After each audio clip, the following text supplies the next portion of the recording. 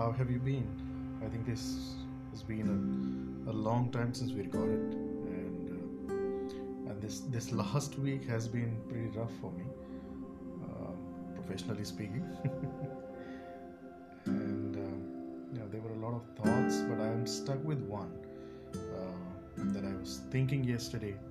We are too many people in this world, and if we talk about figures, we are 7.8 billion people in the world, and I think out of that 1.38 billion people are in India alone. And we know what is the situation of the employment.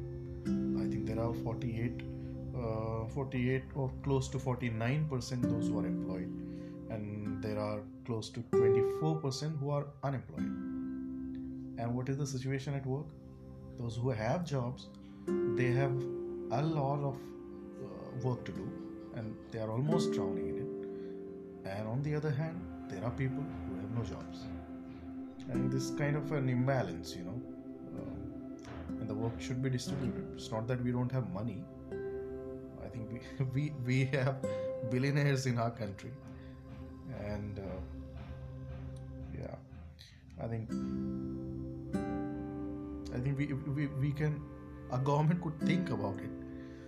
Uh, where are the leaders? Those who are running big empires, and why such a thing?